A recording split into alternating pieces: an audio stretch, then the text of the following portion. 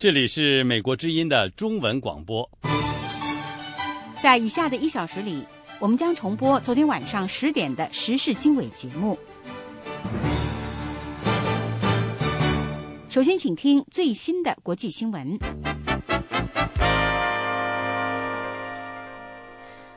苏丹达尔富尔地区阿拉伯部落之间发生了冲突，导致至少53人死亡。居民和一个部落领导人说，全副武装的里塞家族士兵星期六对塞尔夫城发动了一场攻击行动。法国新闻媒体报道说，手持机关枪的攻击者放火焚烧了几十栋房屋。彼此竞争的阿拉伯团体之间的紧张氛围近几个月来不断增加。1月份，联合国和非洲联盟驻达尔富尔特派团说，不同部落在达尔富尔北部地区展开的争夺金矿的斗争，导致70万人流离失所。特派团在一份声明中说，政府的数据显示，100多人在冲突中丧生。一名埃及反对派的主要领导人呼吁抵制埃及即将举行的议会选举。巴拉迪星期六说，他将拒绝参加伊斯兰主义的总统穆尔西本星期早些时候呼吁的议会选举。穆尔西一开始呼吁在4月27号开始选举，但是少数派科普特基督教徒反对这个计划，因为这正好赶上基督教的节日。于是穆尔西总统星期六重定了选举日期，新的选举将开始于4月22号，投票活动将在6月底结束。新议会定于7月2号第一次举行会议。前国际原子能机构主席巴拉迪指出，这次投票是一种欺骗性行为。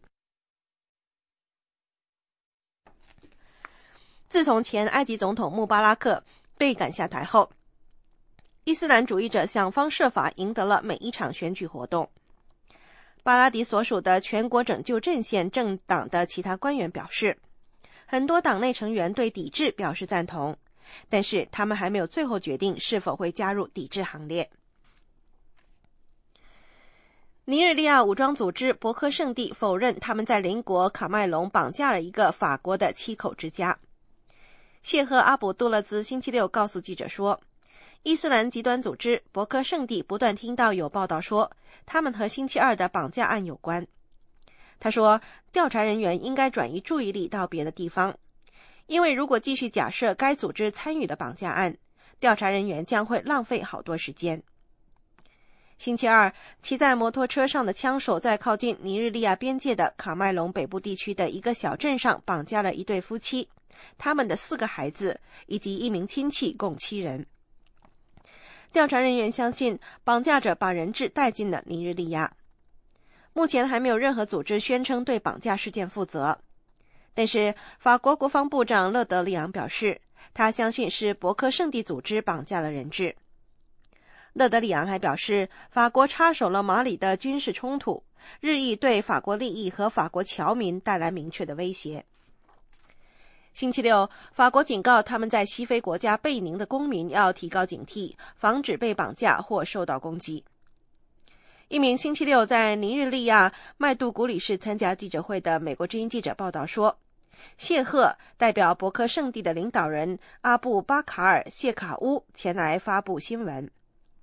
美国之音的记者还说，谢赫阿卜杜勒兹由4名戴着面罩的成员陪同，不过这4人拒绝透露自己的身份。叙利亚主要的反对派组织叙利亚国家联盟撤出几个国际会议，以抗议他们所说的国际社会对于阿萨德政府犯下了罪行的可耻的不作为。叙利亚国家联盟表示，他们已经决定不参加下周在罗马举行的叙利亚之友会议，还将拒绝接受邀请参加在莫斯科和华盛顿举行的会谈。该组织在一份声明中批评国际社会对每日发生在叙利亚的罪行保持沉默。他们说，沉默等同于参与了2年的杀戮行动。这份声明特别批评俄罗斯为叙利亚总统阿萨德的政府提供武器。叙利亚反政府组织对于政府在反政府军控制的叙利亚最大城市阿勒颇使用俄罗斯提供的飞毛腿导弹特别生气。好的，各位听众，新闻简讯就播报到这里，我是欣欣。接下来请您继续收听美国之音的时事经纬节目。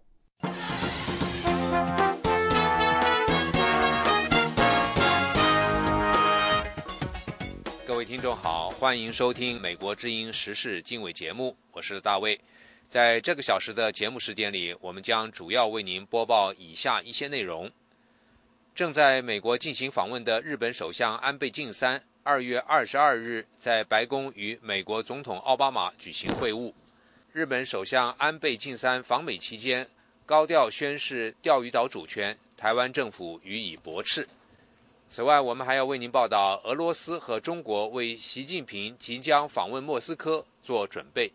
以上节目内容欢迎收听。各位听众，您现在收听的是美国之音的时事经纬节目。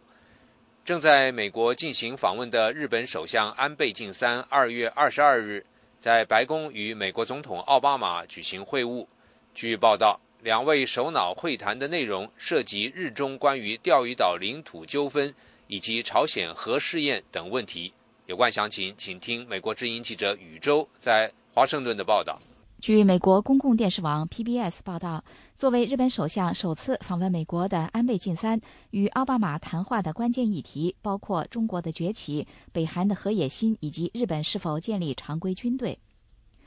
美国与日本建立了坚定的贸易关系，并且自二战结束以来一直在日本派有数万驻军。美国公共电视网 PBS 报道说，现在两国都面临来自崛起的中国及其新领导人习近平的挑战。美国政府对中国与日本之间的紧张关系也越来越关注。日本首相安倍晋三在会晤奥巴马总统之后的一个演说中指出，日本无法容忍中国政府的挑战。We simply cannot tolerate any challenge now and in the future. 他说，我们无论现在还是将来都无法容忍任何挑战。任何一个国家都不应该误判我们民族的坚定决心，任何人都不应该怀疑日美同盟的牢固程度，但是我也绝不想使事态升级。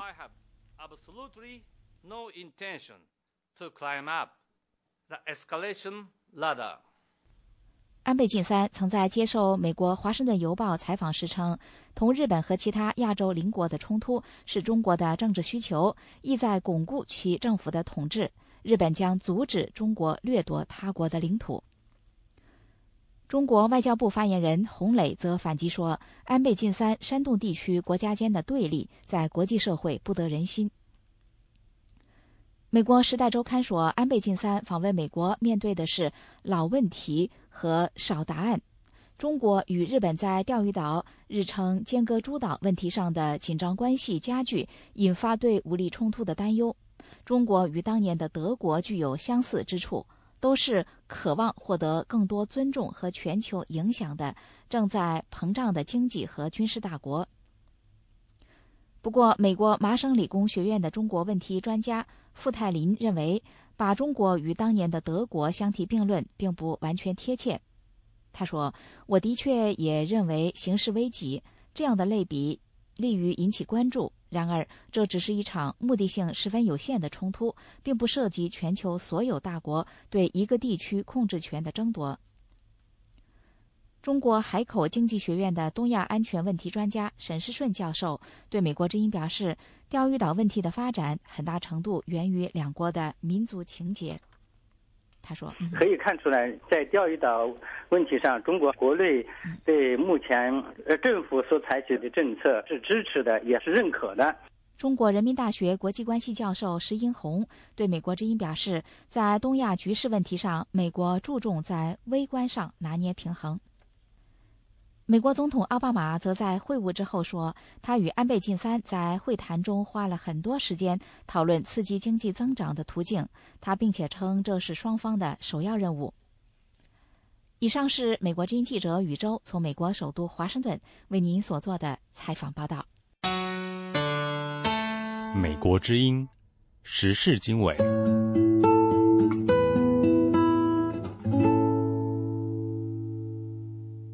您现在收听的是美国之音的时事经纬。另外一方面，日本首相安倍晋三在访美期间高调宣示钓鱼岛的主权，台湾政府则予以驳斥。有关详情，请听美国之音记者申华从台北发来的报道。安倍晋三星期五在华盛顿表示，历史和国际法都证明间隔列岛，台湾称钓鱼台，中国称钓鱼岛，是日本的领土。从1895年到1971年的漫长年代里，从无任何国家对此提出挑战。日本今天或未来都绝不容忍对此提出挑战。报道说，马英九总统星期六上午重申了台湾对钓鱼台的立场，并再度谈到东海和平倡议的主张。马英九还说，东海和平倡议搁置的是争议而非主权，这是有利各方的做法，最符合区域人民的利益。台湾外交部发言人夏继昌星期六对美国之音说，那我们对钓鱼台利益主权的立场的这个是非常明确坚定而一贯。安倍日前强调1895年间隔诸岛正式归属日本，对此夏继昌说，对于安倍所讲的这一部分，我们必须说明，日本内阁1895年以内部秘密决议将钓鱼台纳入他们的国土之后，日本并没有做出公开的宣布。维基百科叙述这段历史的时候说，1894年中日甲午战争爆发，战争尾声时，日本1895年1月14日通过内阁会议决定，声称钓鱼岛为无主地，正式划入日本版图，要在钓鱼岛建立国标。但是该内阁决议并未有文件遗留，也未由国家最高首脑天皇签署布告。针对马英九再次提到东海和平倡议，民进党立委高志鹏对美国之音说，不好讲说安倍这样是打了马英九一个耳光了哈，至少但是看得出来说，至少马英九当初在提这样的一个东海和平协议，其实也没有得到日本的沟通或任何的承诺只是自己很爽的了哈。民进党立委萧美琴星期六举行记者会，抨击台湾外交部以娱乐方式制作的一部有关东海和平倡议的宣传片。不过谈到马英九东海和平倡议时，他对美国之音说，民进党乐观其成。本来东海和平倡议的提出我们也乐观其成没有表示反对的意见但是外交部对于他们政策的宣传却是用我们今天看到的这样子的娱乐跟综艺性的方式来呈现。那如果我们都没有办法 take ourselves seriously 我们要怎么去期待日本、中国其他周边的国家这个重视我们的立场而且严肃看待我们的立场。淡江大学美国研究所的陈一新教授对美国之音说，安倍在华盛顿的讲话可能并没有想象的那样强硬。他说，觉得安倍这一天呢，这一两天呢稍微软一点，也不过说是大陆对大陆的那个谈判的大门永远开着。那么事实上这个也是美国的压力，美国希望他这个在钓鱼台问题上面能够和平解决，但是安倍呢显然他也有他的困难。陈一新教授说，安倍面临来自政治、经济、外交的各方面压力，因此有时显得很硬，有时又不得不软一些，继续观察是必要的。美国之音记者申华台北报道。欢迎继续收听美国之音的中文广播。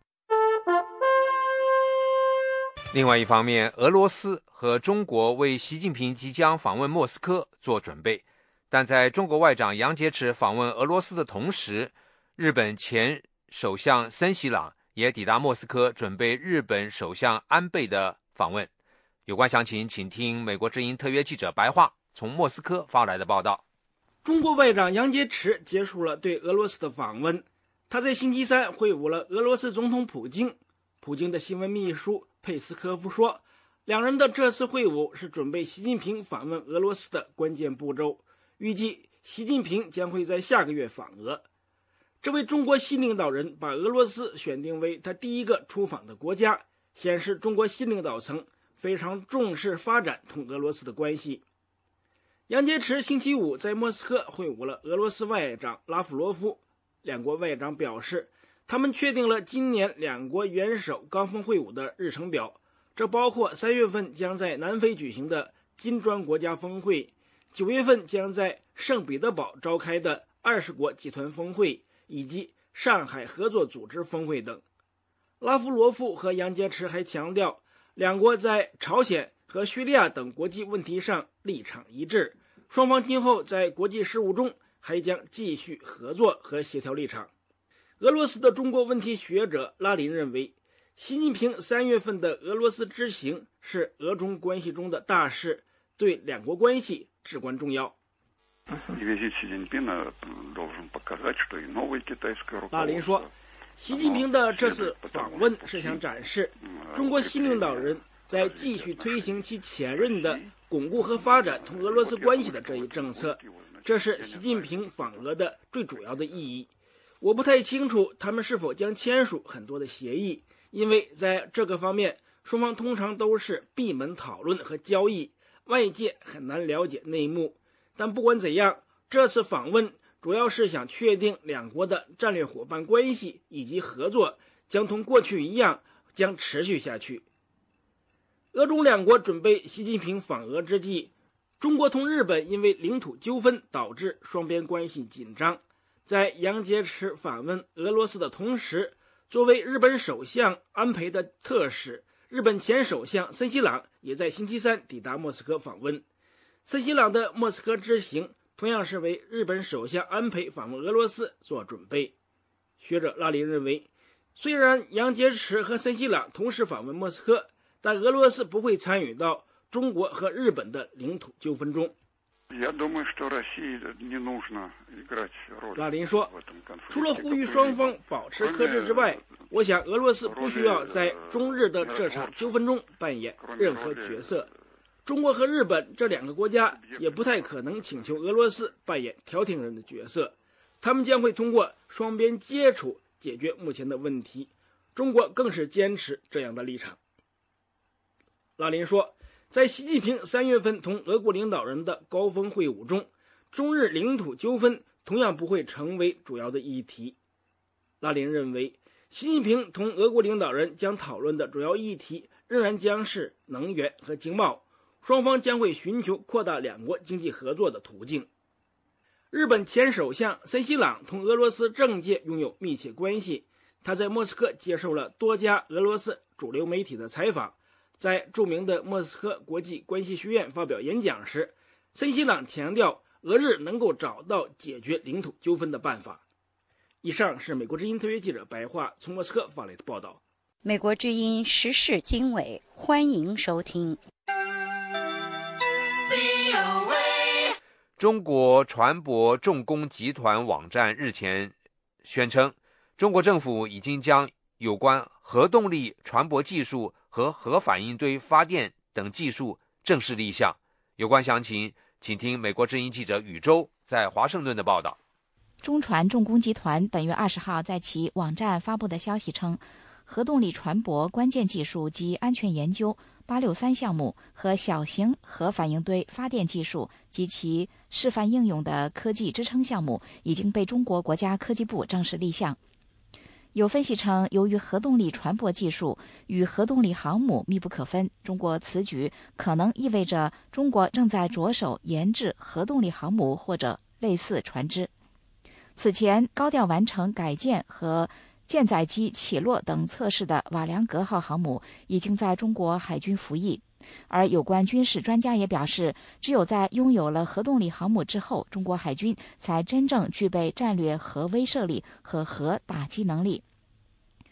日本三菱研究所中国问题专家杨中美博士对美国之音表示，此举符合中国海军宏观发展规划。早期中国曾任海军司令员刘华清上将在支持海军21世纪发展规划的时候，就提出过3步走策略。第一步嘛，就是借鉴外国的经验，尽可能利用外国的技术造出自己的航母，就是现在的辽宁号。第二步呢，就是在有了一定的基础以后，进行自己的新一代的航母。现在新一代的常规动力的两艘已经在上海的长兴岛在建造之中，估计2015年左右就可以完成了。第3代应当就是发展核动力航母。你要进行远洋海军，没有核动力很难达到全球水平的这个海军。杨中美博士说，中国的海军目标是在未来与美国共同管理太平洋。中国人民解放军国防大学的李立教授曾经对中国官媒表示，中国具备建造大功率航母的能力，中国下一艘航母绝不是现在这个水平。不过，对包括核动力技术等在内的层面，要想清楚之后再着手建造。台湾军事评论人士、政治大学教授丁书范博士对美国之音表示，核动力作为燃料尽管辐射强，但是与常规燃料相比，具有更高效和更小巧的特点。不过，航母技术涉及领域的高深程度远远超出动力形式这个范围。他说，这只是立项目开始启动，并没有正式做出来。另外，这个东西只是燃料的部分，用核燃料比用油差别就是核燃料一次可以让海上航行很久，中间不需要加油，同时它所占的空间很狭小，多余的空间可以做别的用途。可是中国可能另外要克服一个就是引擎的问题，中国现在即使像俄罗斯5-6万吨级的船用引擎呢，它都没有办法做出来，都要靠进口。丁书范教授说，如果对比美国10万吨的尼米兹级航母，中国在制造船舶引擎上的差距则更大。引擎是中国的弱项，例如中国一直试图模仿俄罗斯的战斗机引擎，却始终没有成功，迄今为止仍然只能依赖进口。而中国在引擎制造上的具体障碍属于不对外披露的国家机密。日本30研究所的杨中美博士指出，在制造大飞机引擎和军舰引擎方面，中国的技术的确还没有过关，正在将它作为国家最重点项目全力投入。他还说，不久前试飞成功的鹰20飞机最初使用中国引擎之后，仍然转用俄罗斯引擎。不过，这也说明中国的大飞机引擎正处在实现突破的瓶颈阶段，渴望在近半年到1年之内获得飞跃。可以预见，下一步将是航母引擎的发展。简称中船重工的中国船舶重工集团公司是1999年组建的特大型国有企业，是中国政府授权投资的机构，由中国中央政府管理。它拥有46个工业企业、28个科研院所，员工14万。以上是美国之音记者宇宙从美国首都华盛顿为您所做的采访报道。美国之音，欢迎收听。The Voice of America。 各位听众，您现在收听的是美国之音的时事经纬节目。中国维权人士和访民两会前夕积极行动，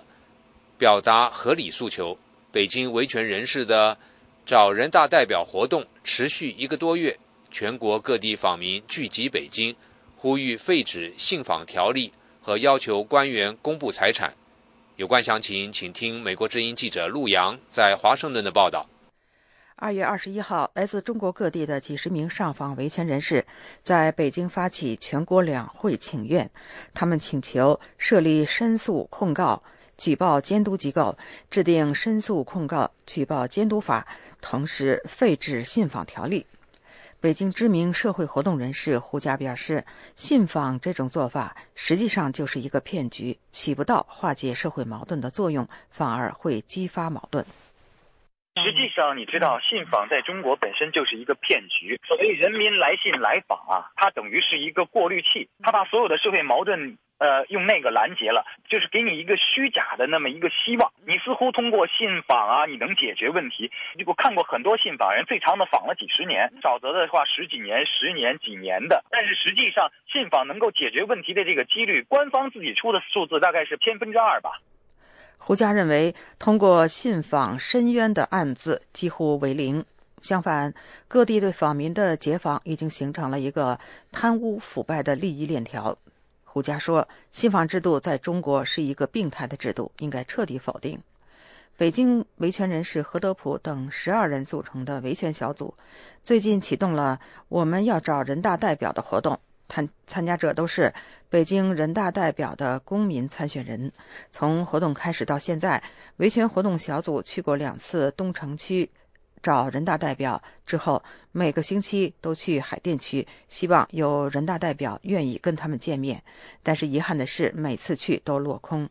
何德普2月23号接受美国之音采访的时候说，这项活动他们还会继续搞下去，因为选民见人大代表是在行使选民权利，而人大代表应该跟人民保持零距离。很遗憾啊，找了半天，找了快2月了，也找不到一个啊。这个人大代表确实比较难找，我估计还是不愿意见我们啊，因为打着牌子在那儿站好长时间，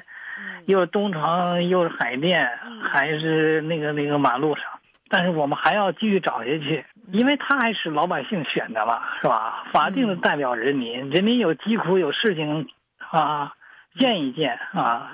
还是合情合理的。何德普告诉记者，他们每次去见人大代表都会带着问题去，希望反映给代表。他说，访民现在有冤情，只能找人大代表，因为法院现在根本不给访民的诉状立案，即便罕见的立了案，那么败诉的一定是访民。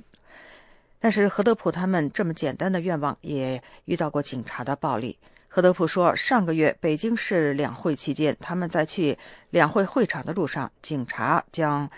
参加见人大代表活动的野径环推倒在地上，在推搡过程当中，何德普的一个指甲盖被掀起，疼痛钻心。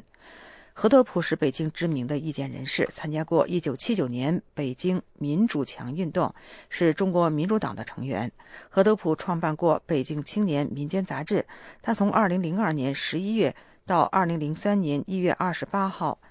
先后被失踪、被刑事拘留。2003年的1月30号被正式逮捕，判有期徒刑8年。无论是刑拘还是入狱，罪名都是涉嫌煽动颠覆国家政权。何德普先后参加过至少3次北京区县人民代表竞选，最近的一次是2011年。美国之音陆洋华盛顿报道。美国之音时事经纬。另外一方面，研究中国维权运动的法律教授滕彪在美国指出，中国维权运动10年来透过网络和公民的参与，已经逐渐成为气候，并且在促使中国走向法治。下面是美国之音特约记者荣毅从洛杉矶发来的报道。目前在香港中文大学做访问学者的滕彪，最近应邀到美国西岸旧金山和洛杉矶等地访问，讲述他对互联网和中国维权运动的研究心得。滕彪以亲身参与的经验指出，在互联网快速发展的条件下，不论是消费者、小区业主、被拆迁者、担心污染的居民、工人、农民，甚至前一天还跟政府口径一致的人，都可能随时成为维权的行动者。滕彪说，互联网是上帝给中国的一个非常重要的礼物，它使公民更容易联合起来，它和中国维权运动是同时起步的。我觉得在互联网的助力之下，中国的维权运动将会是民主化的一个重要的推动力量，在某种程度上它将会改变中国。滕彪表示，尽管有防火墙和各种管制，但那只是纸里包火。比如大家约好同一个时间一起发帖转帖的网络快闪行动，管理者就根本删不过来。其他如网上签名、救援、人肉搜索、视频会议、在线讲座、网上刊物等等，都可以透过电邮、手机、微博等各种管道在线上维权。滕彪创造了一个词儿“围观”来描述这种公民联合起来维权的现象。滕彪说，因为中国有结社的禁忌，中国维权运动也不搞组织，没有领导人，没有章程，成员也随时变动。但是围观这种没有组织的集合力量依然很大，而且随时可以变成下线以后的行动，例如到黑监狱营救访民，到法院外面以行为艺术抗议等等。滕彪曾经在《华尔街日报》刊出一篇题目是“打死挖个坑埋了”的文章，讲述他自己被公安非法粗暴对待的经历，就是因为众多网民到场声援得以获释。研究中国法治历史的伯克利加州大学学者谭安特地从旧金山到洛杉矶加州大学聆听滕彪的演讲。他问滕彪，最近中国传出可能废止劳教的说法，究竟真相如何？滕彪说，因为民间压力越来越大，加上中国专家学者以及国外的批评，已经到了不改不行的时候了。10年前胡锦涛、温家宝刚上台，因为孙志刚案，温家宝一句话废除了收容遣返制度。现在习近平、李克强上台，传出要废止备受中外批评的劳教，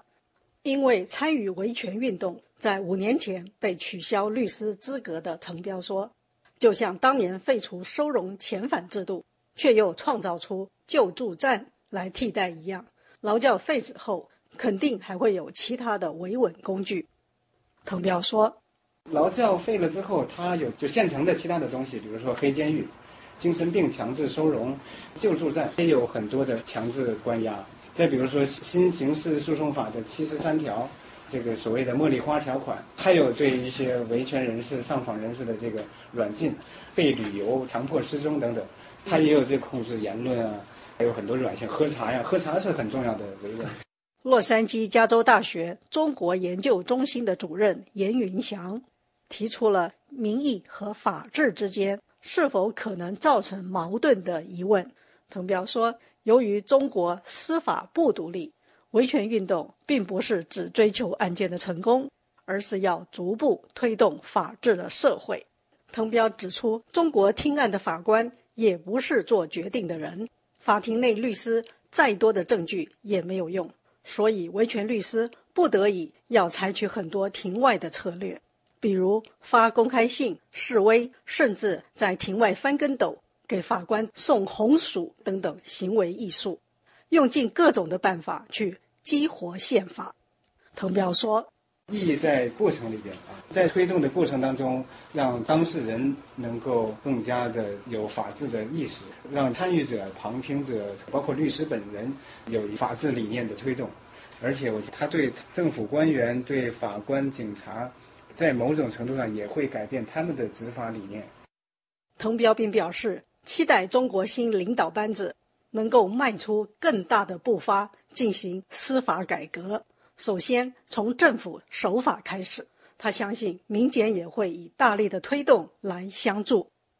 以上是美国之音特约记者荣毅洛杉矶报道。美国之音，欢迎收听。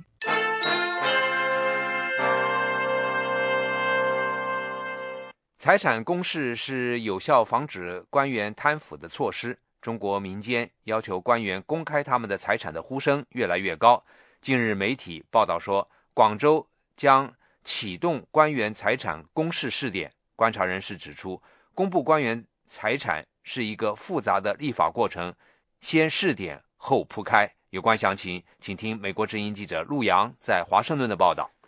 中国多家媒体近日报道，广州市南沙区将实行领导干部重大事项申报公示。中国青年报报道，广州市纪委发言人透露，官员财产公示只是防止利益冲突的一项具体措施。这位发言人表示，除了财产申报公示之外，还有利益处置、利益回避、行为限制、违法惩戒及问责。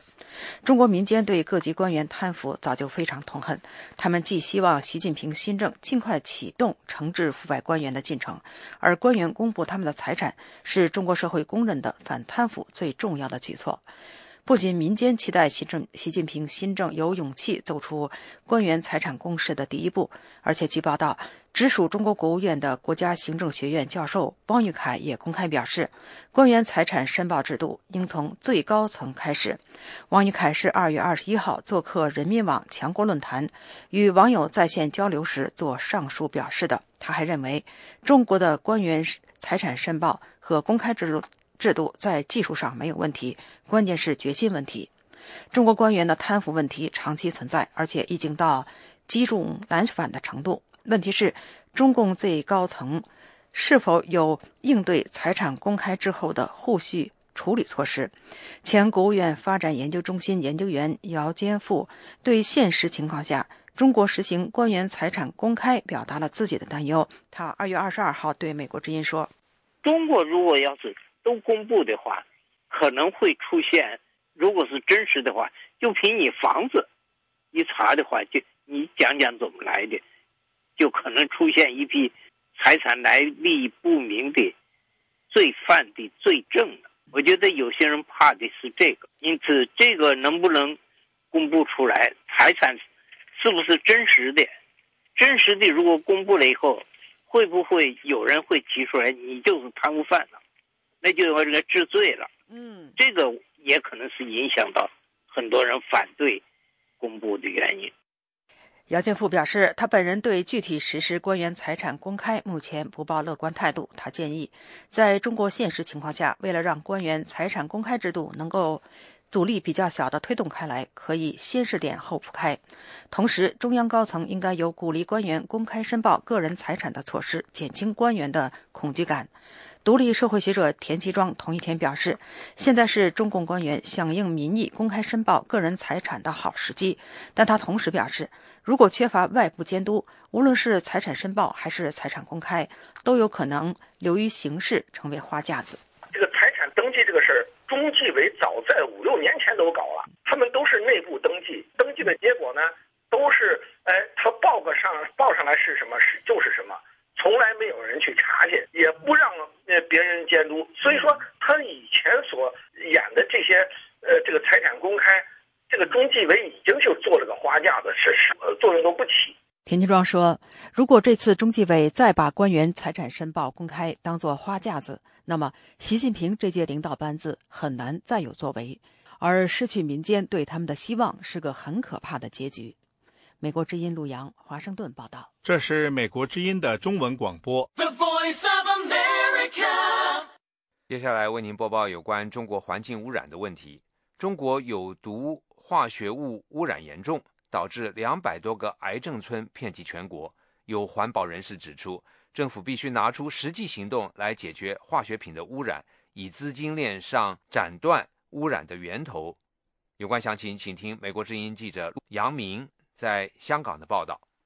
中国遍布全国的化学品污染问题非常严重，为此，中国环保部日前发布了化学品环境风险防控“12·5”规划。规划指出，化学品导致的健康和环境风险与日俱增，危险化学品引发的突发环境事件频发，污染物排放引发局部环境质量恶化，管理和风险防控压力持续增加，环境污染和风险隐患突出，管理法规制度不健全，管理信息和风险底数不清，监测监管预警应急管理和科技支撑能力不足。规划透露，发达国家已经淘汰或限制的部分有毒有害化学品，在中国仍然有规模化生产和使用，但是政府却不清楚化学品生产和使用种类、数量、行业、地域的分布信息。为此，规划确定了“12·5”期间环境风险重点防控对象，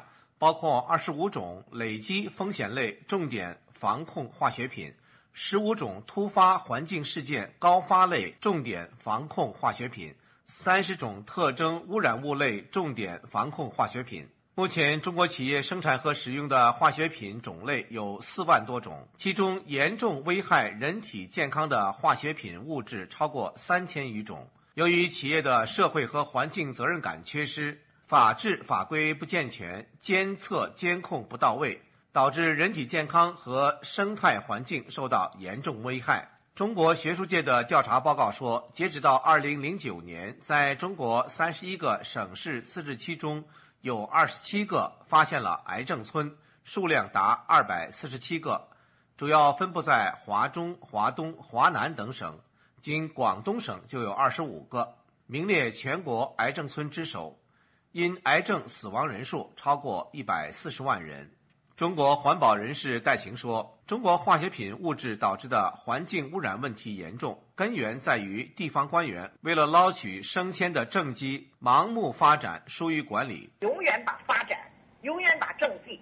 看作是第一位。比如说你刚才说的它的发布，这也可以算是它的政绩。那你发布完了以后，你下面呢？戴晴认为，解决中国的化学品环境污染问题，官方必须在法规制度、监督监管、落实执行等方面切实发挥主导作用，同时要调动社会民间和非政府组织的力量，全方位多管齐下的预防、治理和解决。中国非政府民间环保组织绿色流域主任于小刚认为，在一些高污染、高排放企业不遵守国家有关规定，降低和减少污染物的排放时，治理化学品等污染问题，应当从资金供应链的源头切断企业的银行贷款。如果银行能够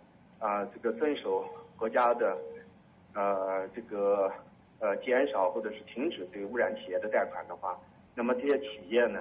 是能够比较好的行动，对吧？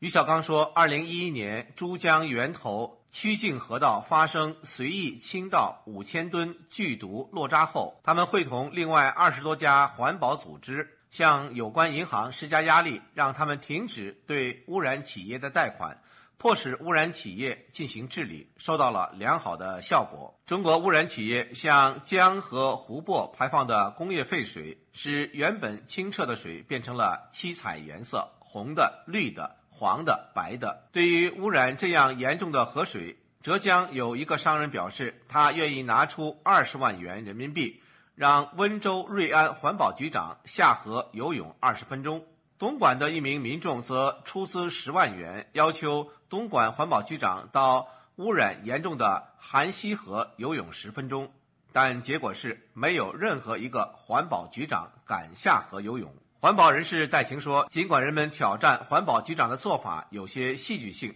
但此事反映出中国严重的水资源污染问题，连负责环保的官员都望而生畏。美国之音杨明香港报道。这里是美国之音的中文节目。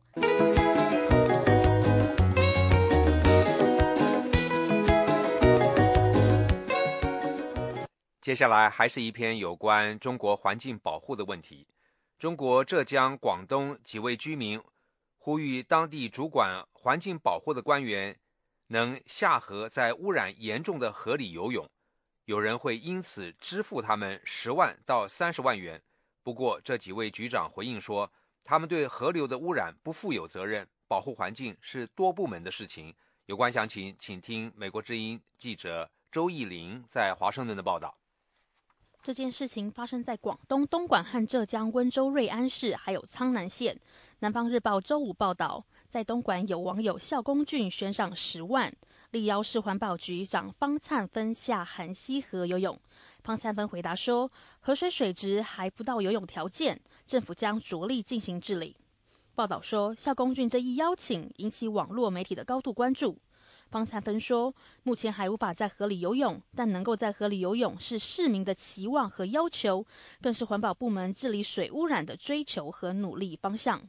早些时候，在浙江、杭州居民金增敏希望温州瑞安市环保局局长包正明在当地污染严重的河流里游20分钟，他会因此而得到20万元。而苍南县网民希望该县环保局局长苏忠杰也能下河游泳30分钟，他们愿意支付其30万人民币。上周末，浙江杭州居民金增敏说，春节他回老家瑞安过年，发现当地河流旁边许多橡胶厂和制鞋厂及家庭作坊直接把工业污水排放进河流。记者追踪报道，发现河水污染严重，散发浓浓臭味。金增敏说，如果温州瑞安市环保局局长包正明能在这样的河里游泳20分钟，他愿出20万人民币。金增敏说，当地附近一个村人口约1000人，但去年就有17人因炎症过世。他怀疑空气中含有毒物质，是居民质疑主因。不过环保局长包正明说，环保局未发现沿河的100家胶鞋厂违规排放废水。他认为河水主要污染源为生活垃圾，也因如此，负责工业污染的环保局在此事上并无职责。金增敏说，早在3-5年前，该河就已被污染，那为何环保局之前没有任何防治措施？当地环保局说，负责防治污染的机构是当地镇政府和市政园林部门，并非环保局。瑞安市环保局一位官员也对 VOA 说，当天我们局长就跟那个网友金增明那个先生取得了电话联系，表示他对家乡这个环境的关注表示感谢。然后就是说跟那个金先生已经说好了，就是接下去采取什么措施加强这个环境的保护，组织那个当地的镇政府就是组织对这个河道生活垃圾进行了清理。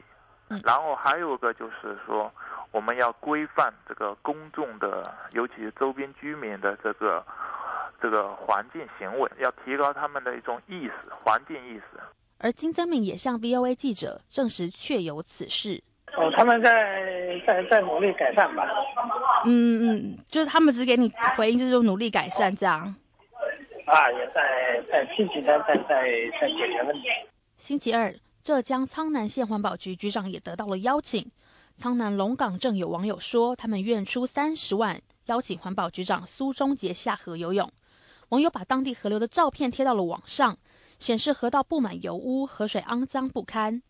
苏中杰对媒体说，网友邀他下河是对环保局工作的一种要求，但环境保护工作是多个部门乃至全社会的共同责任。他说，希望市民能共同监督环保局认真履行职责，同时也自觉保护环境。苏中杰并没有说明环保局的职责到底是什么。新华时报报道，苏中杰说，当地政府已联合多个职能部门对河道进行整治，要求水利部门开闸换水，以确保天气转热后河水不会发臭。环保部门已向该河沿岸的14个餐饮企业下令，限2天内处理污水排放和垃圾，否则勒令停业。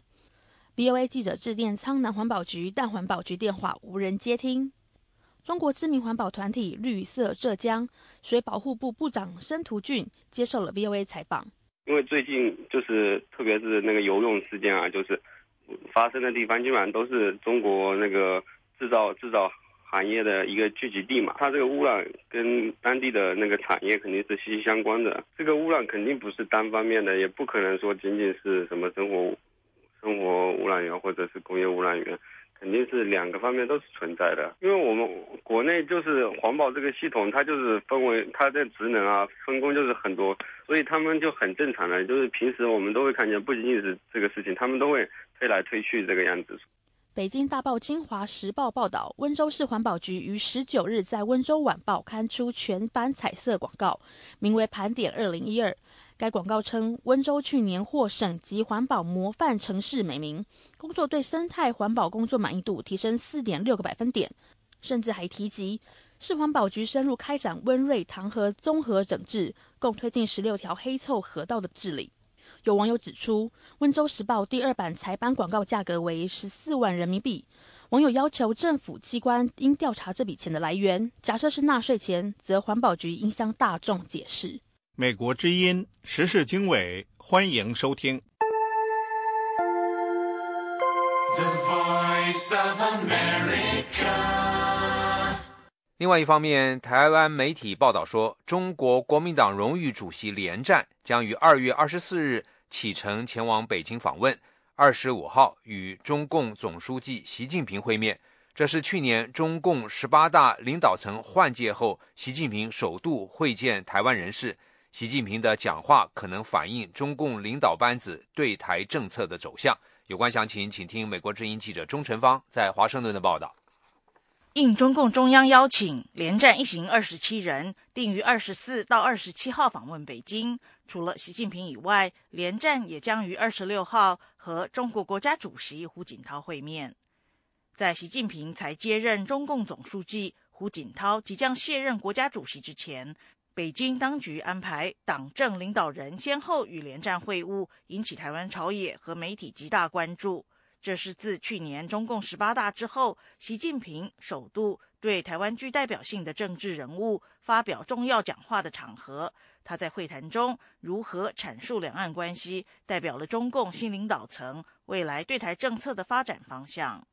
对于以习近平为首的领导层在对台政策上是否延续胡锦涛的和平发展基调，两岸关系的前途将如何演变，前美国在台协会主席卜瑞哲在他的新书《未知的海峡：中国与台湾关系的未来》中指出，中国对台湾的最终目标是要以他自己的条件来终止台湾实质独立的现状。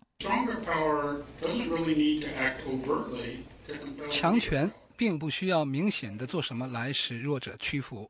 以台湾的例子而言，北京或许认为台湾现在在经济上已经十分依赖中国大陆，而且他也认为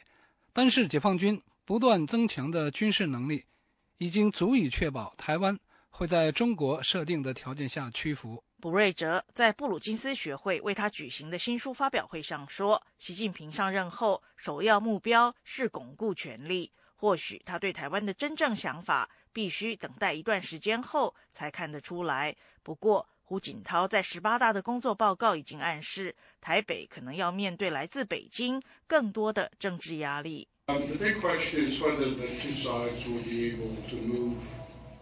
现在最大的问题是，双方是否可以在经济文化事务以外开始朝政治安全谈判的方向发展。中国已经广泛暗示说他想要这么做。我个人认为，台湾内部的政治局势仍然是这些提议的最大障碍。中共对台工作会议2月19号在北京举行，国务院台办主任王毅在会中发表工作报告。政治局常委俞正声在主持会议时指出，做好对台工作事关国家核心利益和民族根本利益。新一届中央领导集体将全面贯彻两岸关系的和平发展思想，不断巩固深化两岸政治、经济、文化、社会基础。俞正声在指示全体干部做好今年对台工作时强调，要努力增加两岸政治互信，反对台独分裂图谋，保持两岸关系发展的正确方向。以上是美国之音记者钟成芳的采访报道。这是美国之音的时事经纬节目。接下来为您介绍有关今年奥斯卡奖的颁奖消息。奥斯卡奖这个星期天就要揭晓，好莱坞的红地毯已经铺上，就等着俊男美女上场展示耀眼的时装。不过在洛杉矶的时装设计行销学院，一场静态的奥斯卡戏服秀已经先登场了。下面是美国之音记者国福从洛杉矶发来的报道。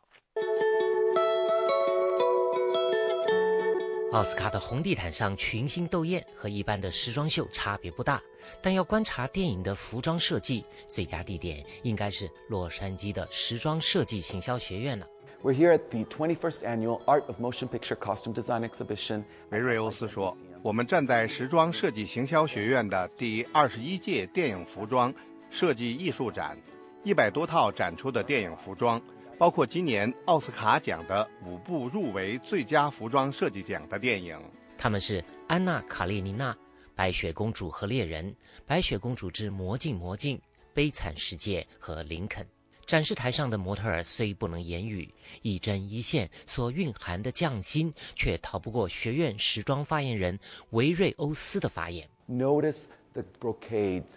维瑞欧斯说，你注意到那织锦、珠宝和设计，我喜爱里面的细节和连贯性，特别是颈部曲线所流露出的戏剧感。今年奥斯卡奖不但有2部白雪公主为主题的电影，而且他们都在争夺最佳服装设计奖。维瑞欧斯说，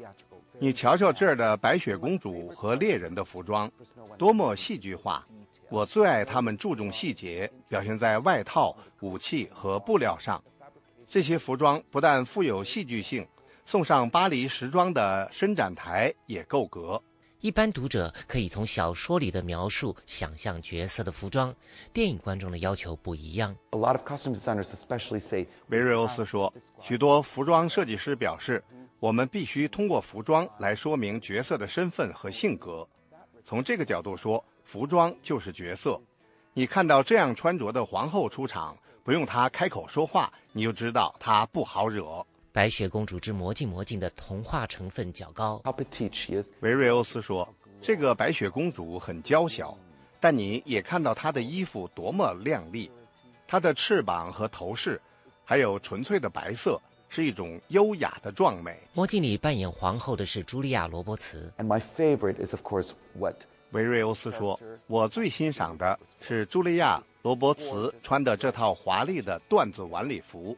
它不是一般的夸张，充满着权威。童话故事的创意可以天马行空。维瑞欧斯指出，像林肯这样的历史剧有许多老照片做参考，但服装设计师也不会照单全收。以上是美国之音记者国福从洛杉矶发来的报道。哎，老李，现在美国之音中文广播可以通过卫星电视接收器收听了。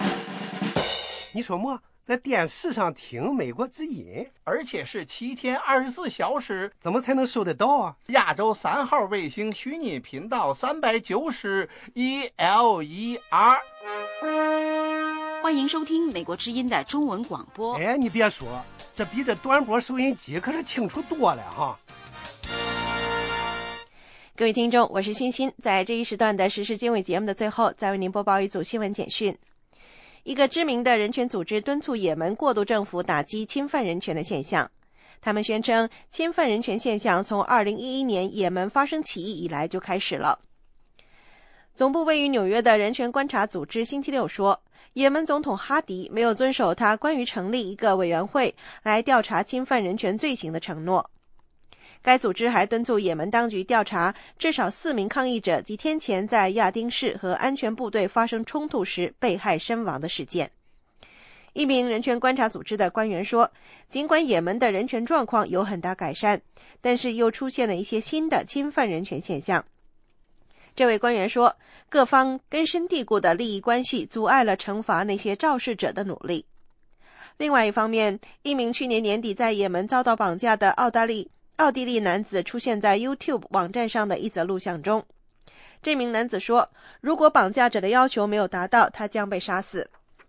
这名自称名叫纽鲍尔的奥地利男子央求也门和奥地利政府以及欧盟答应绑架者的要求。纽鲍尔说话的时候被一把枪顶住头。奥地利官员说，他们相信那录像是真的。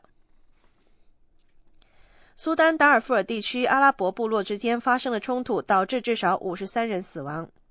居民和一个部落领导人说，全副武装的里塞家族士兵星期六对塞尔夫城发动了一场攻击行动。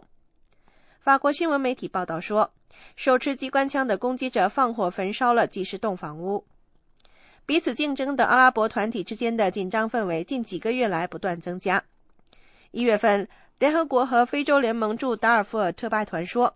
不同部落在达尔富尔北部地区展开的争夺金矿的斗争，导致70万人流离失所。特派团在一份声明中说，政府的数据显示100多人在冲突中丧生。一名埃及反对派的主要领导人呼吁抵制埃及即将举行的议会选举。巴拉迪星期六说，他将拒绝参加伊斯兰主义的总统穆尔西本星期早些时候呼吁举行的议会选举。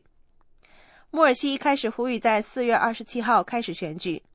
但是少数派科普特基督教徒反对这个计划，因为这正好赶上基督教的节日。于是穆尔西总统星期六重定了选举日期，新的选举将开始于4月22号，投票活动将在6月底结束。新议会定于7月2号第一次举行会议。前国际原子能机构主席巴拉迪指出，这次投票是一种欺骗性行为。自从前埃及总统穆巴拉克被赶下台后，伊斯兰主义者想方设法赢得了每一场选举活动。巴拉迪所属的全国拯救阵线政党的其他官员表示，很多党内成员对抵制表示赞同，但是他们还没有最后决定是否会加入抵制的行列。尼日利亚武装组织伯克圣地否认他们在邻国卡麦隆绑架了一个法国的7口之家。谢赫阿卜杜勒兹星期六告诉记者说，伊斯兰极端组织伯克圣地不断听到有报道说他们和星期二的绑架案有关。他说，调查人员应该转移注意力到别的地方，因为如果继续假设该组织参与了绑架案，调查人员将会浪费好多时间。星期二，骑在摩托车上的枪手在靠近尼日利亚边界的卡麦隆北部地区的一个小镇上绑架了一对夫妻，他们的4个孩子以及一名亲戚，共7人。调查人员相信绑架者把人质带进了尼日利亚。目前还没有任何组织宣称对绑架事件负责，但是法国国防部长勒德里昂表示，他相信是伯克圣地组织绑架了人质。勒德里昂还表示，法国插手了马里的军事冲突，为法国利益和法国侨民带来明确的威胁。以上是这1小时的国际新闻。您如果需要获取更多的信息，请访问美国之音网站 www.voachinese.com。如需和我们联系，美国之音的电邮地址是 chinese@voanews.com。美国之音现在结束今天上午的中文广播。This program has come to you from the Voice of America, Washington.